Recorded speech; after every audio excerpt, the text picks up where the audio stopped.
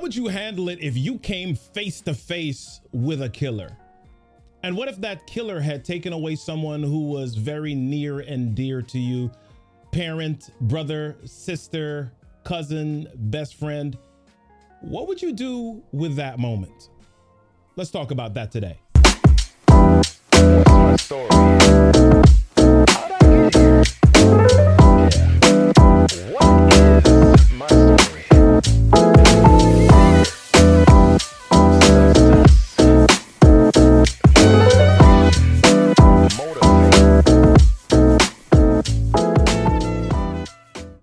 Hey y'all, what's happening? It's Robert Kennedy III, RK3. That's me, and welcome to another episode of the What's My Story podcast, the show where we share pivotal moments in people's lives that propel them to success. My goodness, I think I said a lot of P's just now. I like alliteration, people. That's how we do this thing.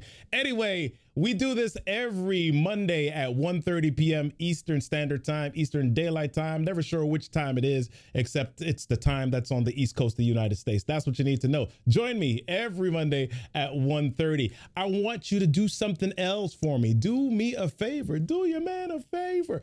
Text me right there. Text me.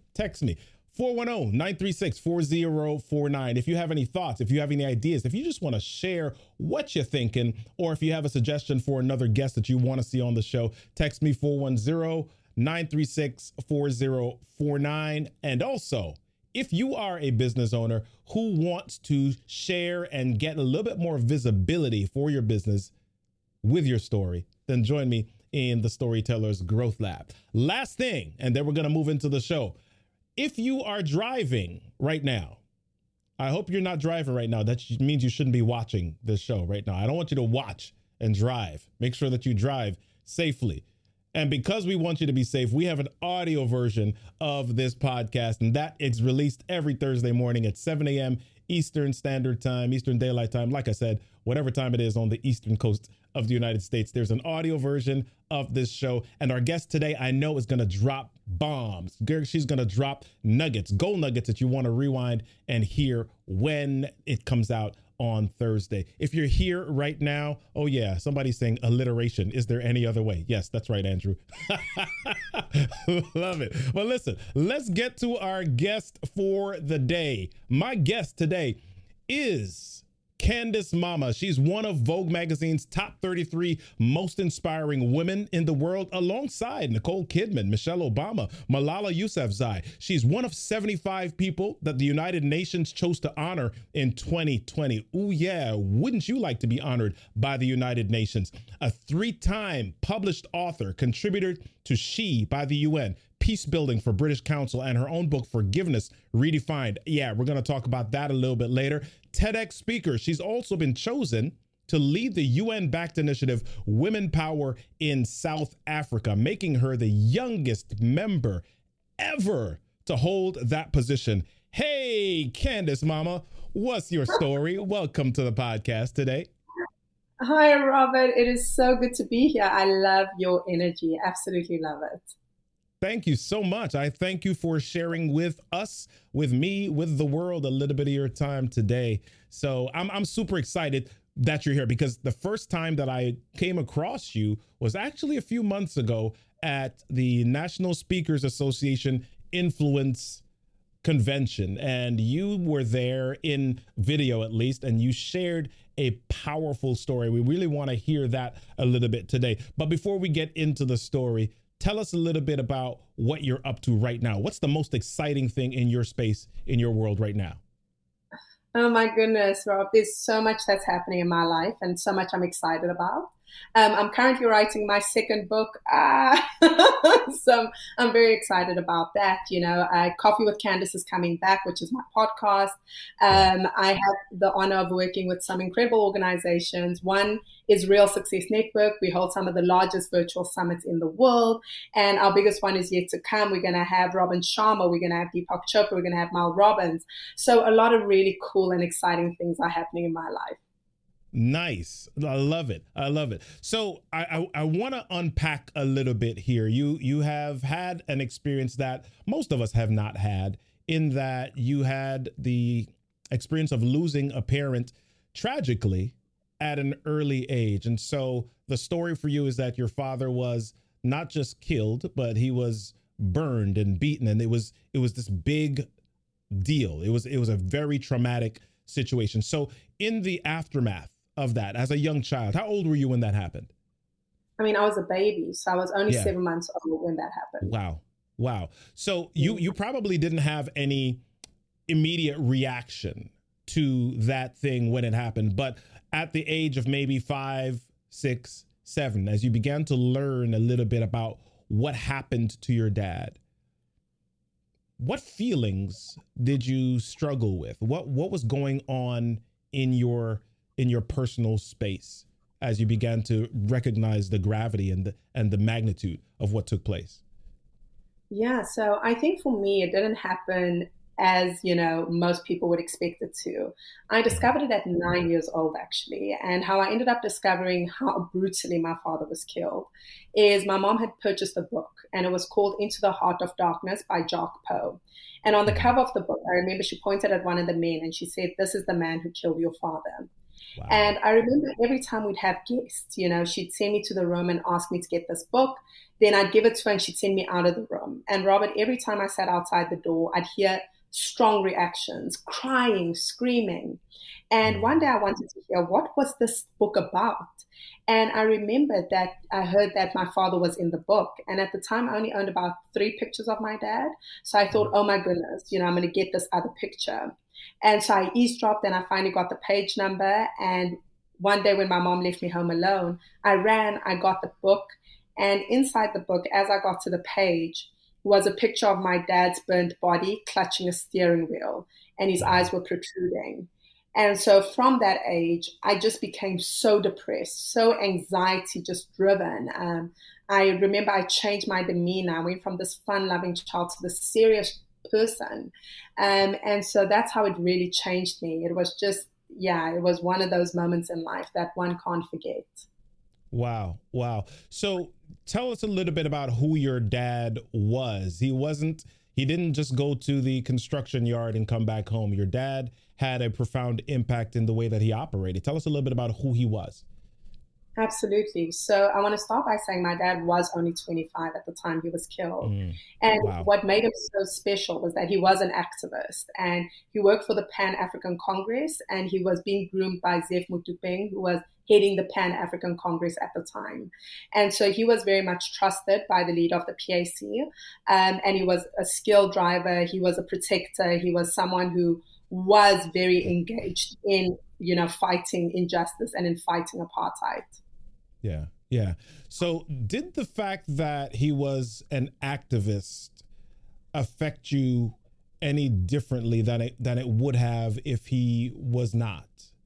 I know that's a big question. It's I don't know. Some people say esoteric. It's kind of like up here, right? No, I think it's a brilliant question. And I think, in many ways, I don't want to pretend like it didn't have an impact, because for me, in order to contextualize what had happened, I needed that story. I needed that background, right? And so as a youngster, coming to terms with, why would my father have been killed? And I think it's important for people to realize that I come from South Africa, which at the time was, very racially divided. And so in many ways, my dad was killed for being a Black man.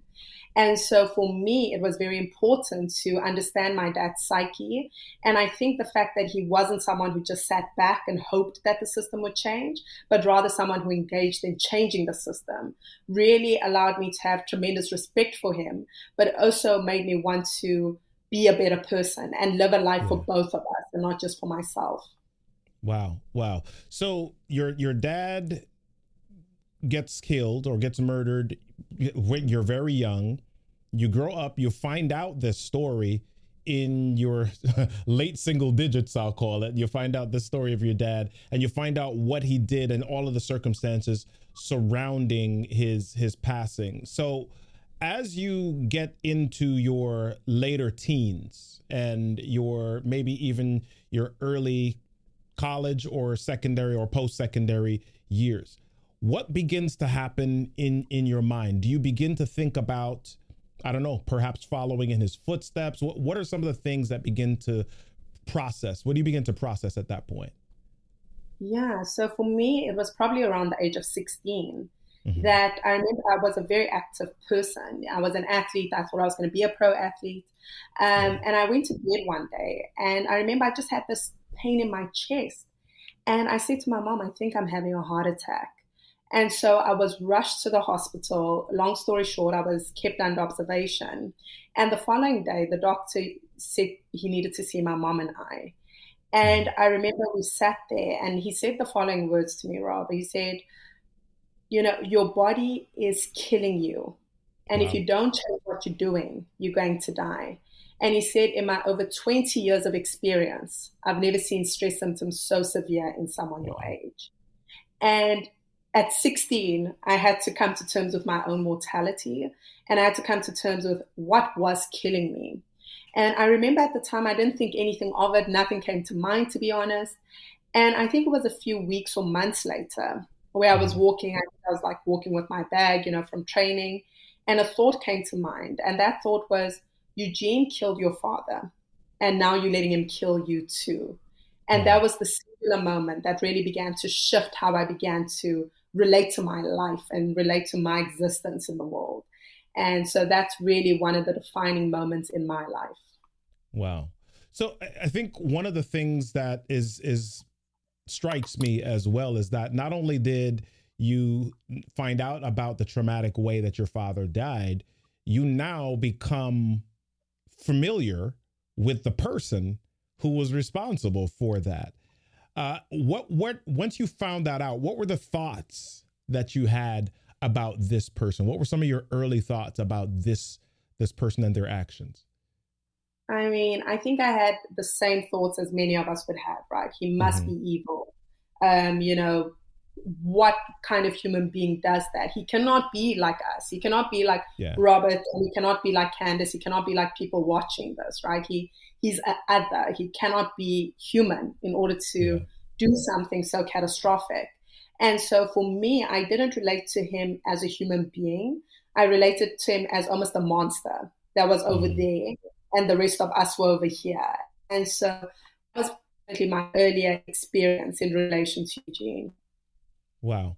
Wow. So I think, man, most of us don't have the opportunity. If we have a traumatic situation happen in our life, we don't have always the opportunity to get close to that the person or the catalyst of that. So I want to ask you now, as you find out who he is, and you have the opportunity to meet him. You get the opportunity to meet him.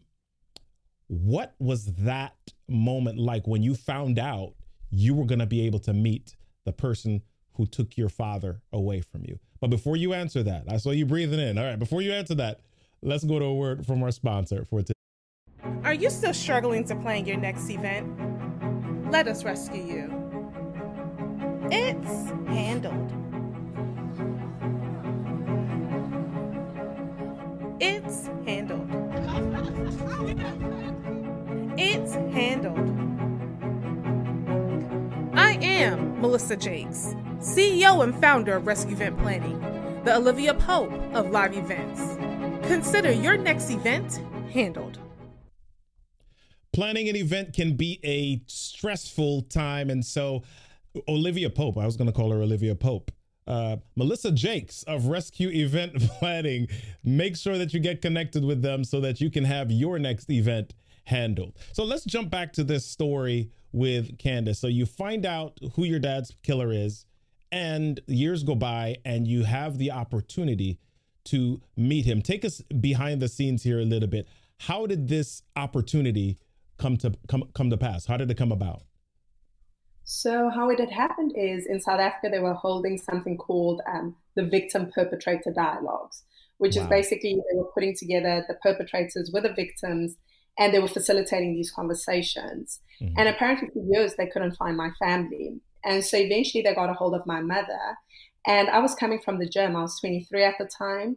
And as I walk into the house, my mom screams from the top of the stairs and she says, I just got a call from the National Prosecuting Authorities.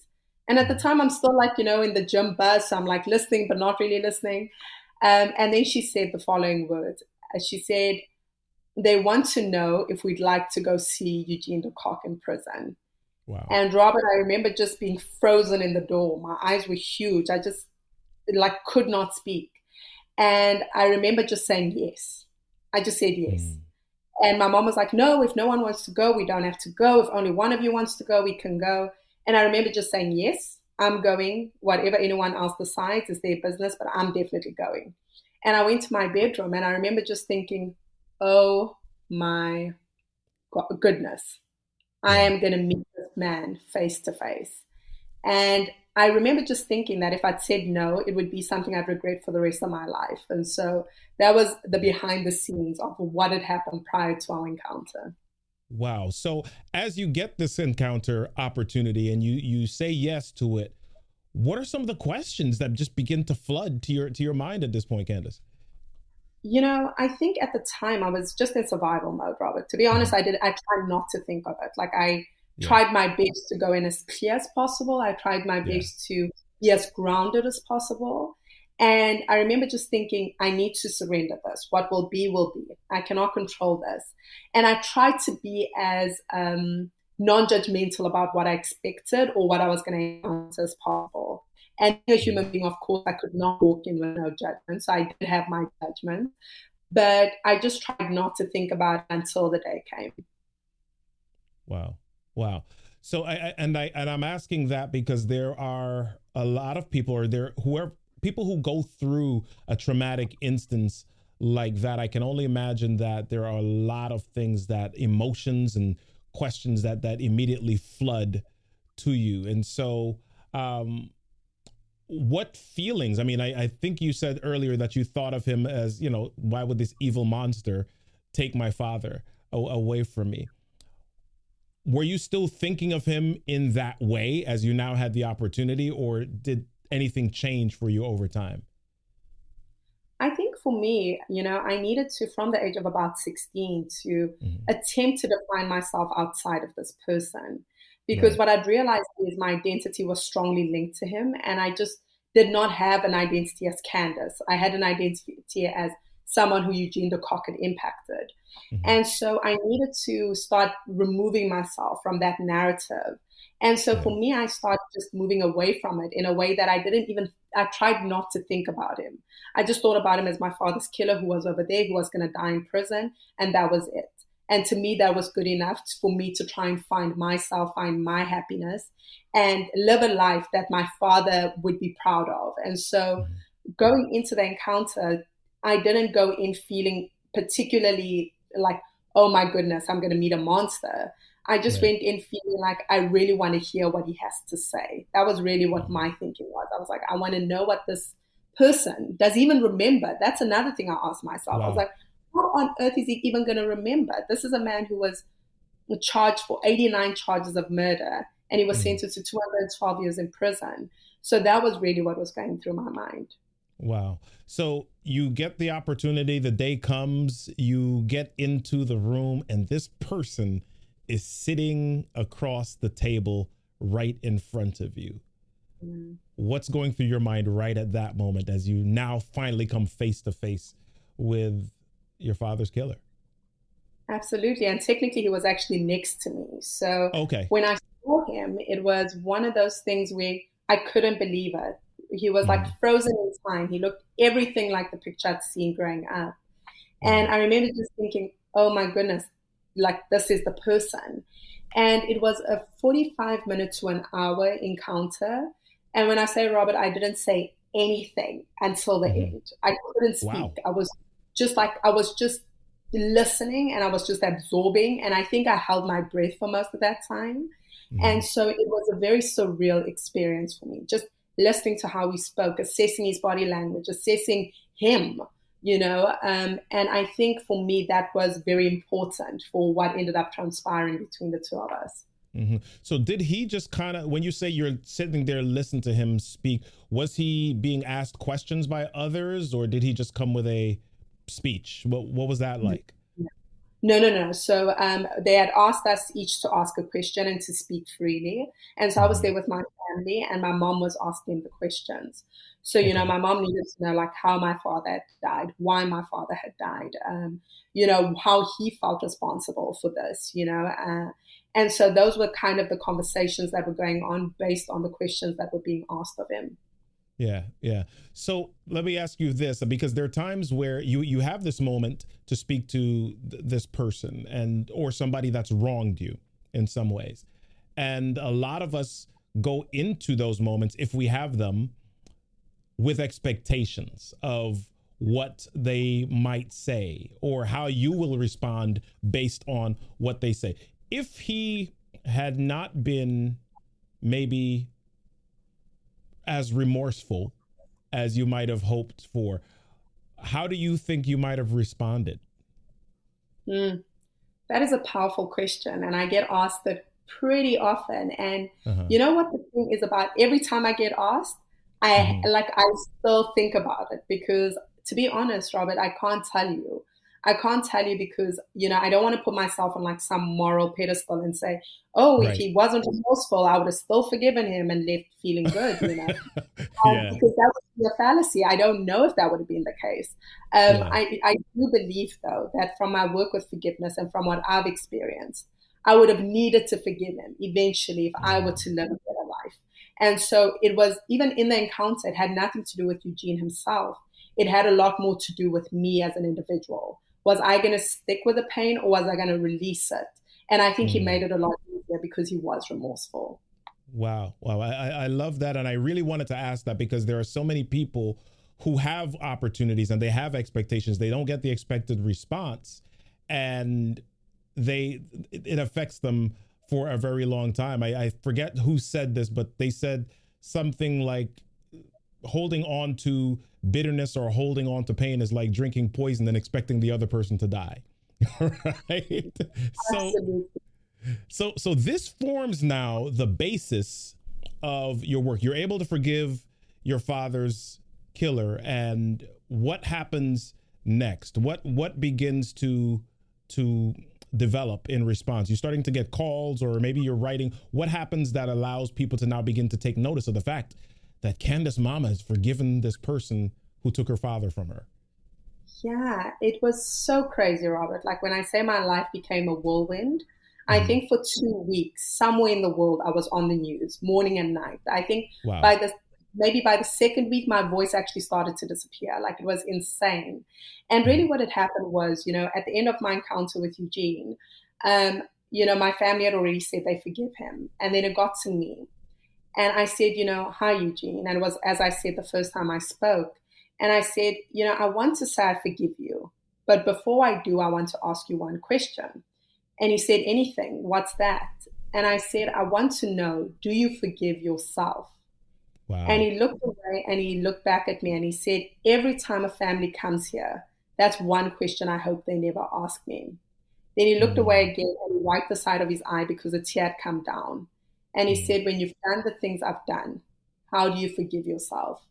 And Robert, that moment single handedly probably changed the course of my life because I started to sob and just cry. But what Mm. surprised me was I wasn't crying for myself. I was crying for this human being sitting in front of me because I realized Wow. there was nothing I could do to take away his pain, nothing he could do to take away mine. And so I went Mhm. on to advocate for his parole. And that's really what happened. That's when people were like, we've heard the story about this girl, her father was killed and she's forgiven this man. And in South Africa, Eugene de Kock was defined as prime evil. Yeah. So to forgive prime evil as a young Black woman was like unheard of. And so that's really what ended up happening. I did my first interview, and after that, it just rolled into something else. And Mhm. yeah, now I'm sitting in front of you today sharing the Yeah. story. Yeah. So when you say I don't want to just roll by the word that you just mentioned. You said you began to advocate for his parole. What did Yeah. that look like? I saw in some of my information or some of my stalking or research of you that there was a letter that you wrote about this. What was that advocation or the advocacy like for you as you began to undertake it? Yeah, so for me, I honestly at the time didn't look at it as like advocacy overall. Mhm. However, Mhm. I did think it was important for me to, now that I had this, chance to speak, was Yeah. that if I was ever going to say one last thing, I wanted it to be my own writing and my own words. And basically in the letter, I just, said that, the constitution that we in South Africa live according to speaks about the fact that, things that were done in the past within the context of apartheid need to be deemed as just that, crimes of apartheid. And if we are to adhere to a country that is going to be racially free, we do need to extend the same olive branch to the people who committed the atrocities as we did to others. And so for me, that was very important. And it was something I just wanted to get all out there and say, this man was not a lone ranger operating of his own accord. He was following orders.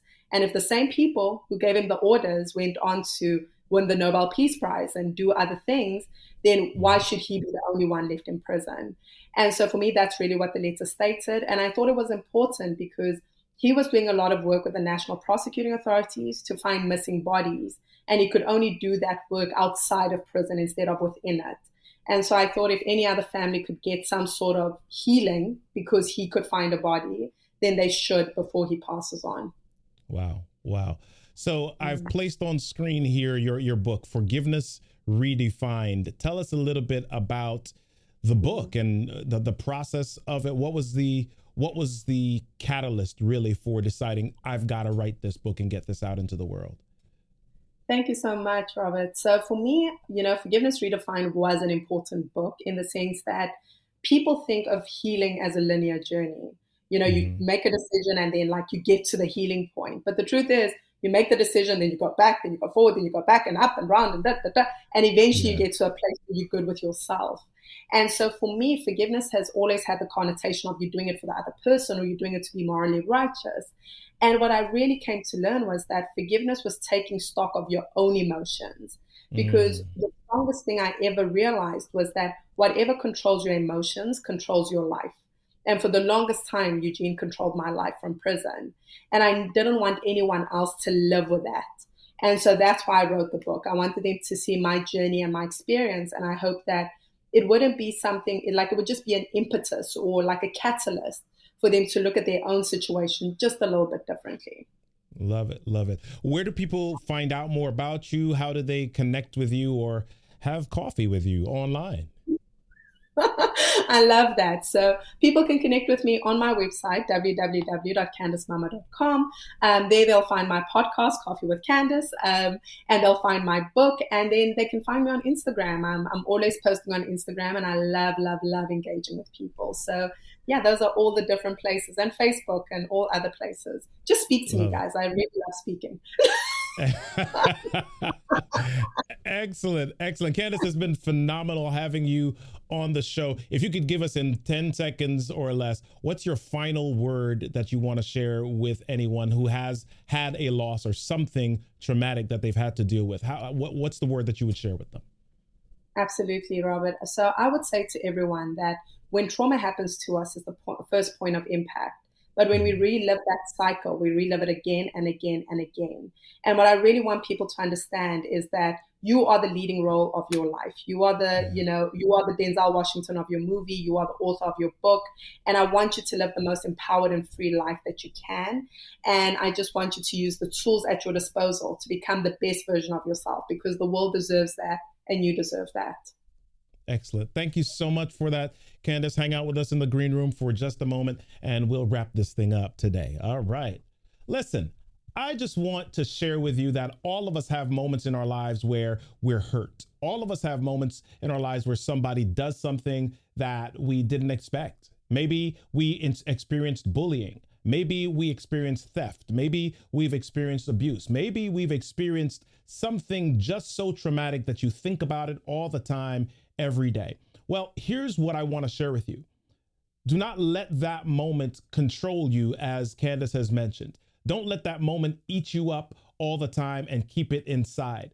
What we discuss on this show is not only the stories of others, but we want you to be able to gain the courage to share your story, because your story not only heals others, it heals you. Sharing your story allows some of that experience to come out and transform somebody else's life, because they see how you were able to navigate your pain and turn it into power. Don't forget, as we said at the end of everything, at the end of every show, Everything that happens to you in life is your stuff. Your stuff is your story. And your story, your story deserves a stage. I'm Robert Kennedy III, RK3, and I'll see you on the next episode of the What's My Story podcast. What's my story?